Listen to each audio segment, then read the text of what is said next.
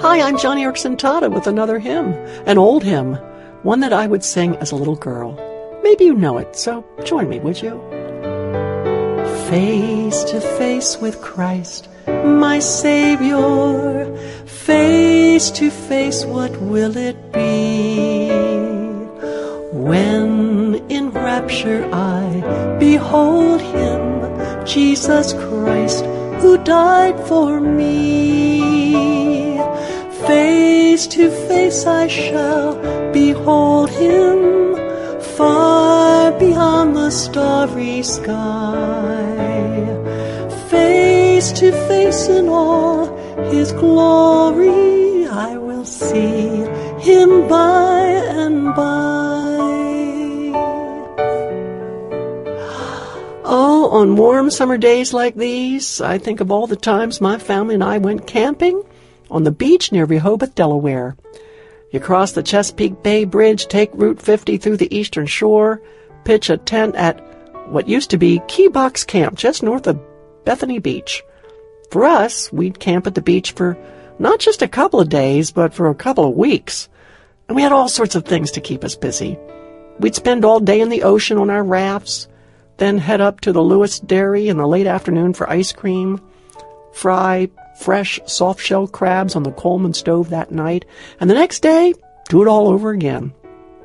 My favorite part was collecting shells and stones along the beach, especially the small, perfectly round little stones washed up by the waves. The constant tossing of the water and the polishing from the sand made for the shiniest, smoothest, most round stones. My sisters and I had contests to see who could collect the most flawless stones.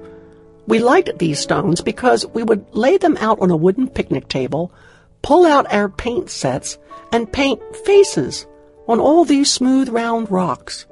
Stones that had any sharp edge were tossed aside. It was the flat ones that had been refined and polished. These were the ones that made the perfect surface for painting colorful, happy faces. Oh, that was so many years ago. But I'm reminded of those smooth rocks with smiling faces whenever I read James chapter 1. It says there that the testing of our faith produces real character. Oh, friend, my affliction with this disability and all the day-to-day irritations, all of it is like constant polishing, refining, always honing and shaping and smoothing and shining and filing off all the rough edges of my character. It is a tiresome process.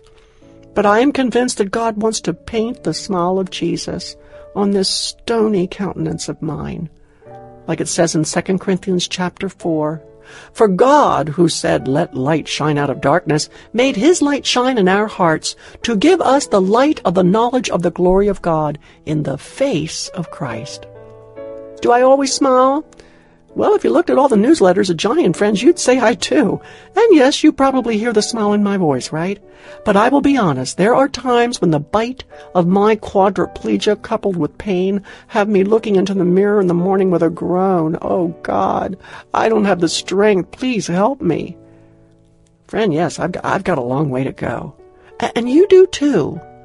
But I am willing, and I want you to join me in being willing today to welcome those trials as friends. Can you do that? It has everything to do with your character, everything to do with refining and filing off the rough edges, everything to do with God painting something beautiful on your countenance.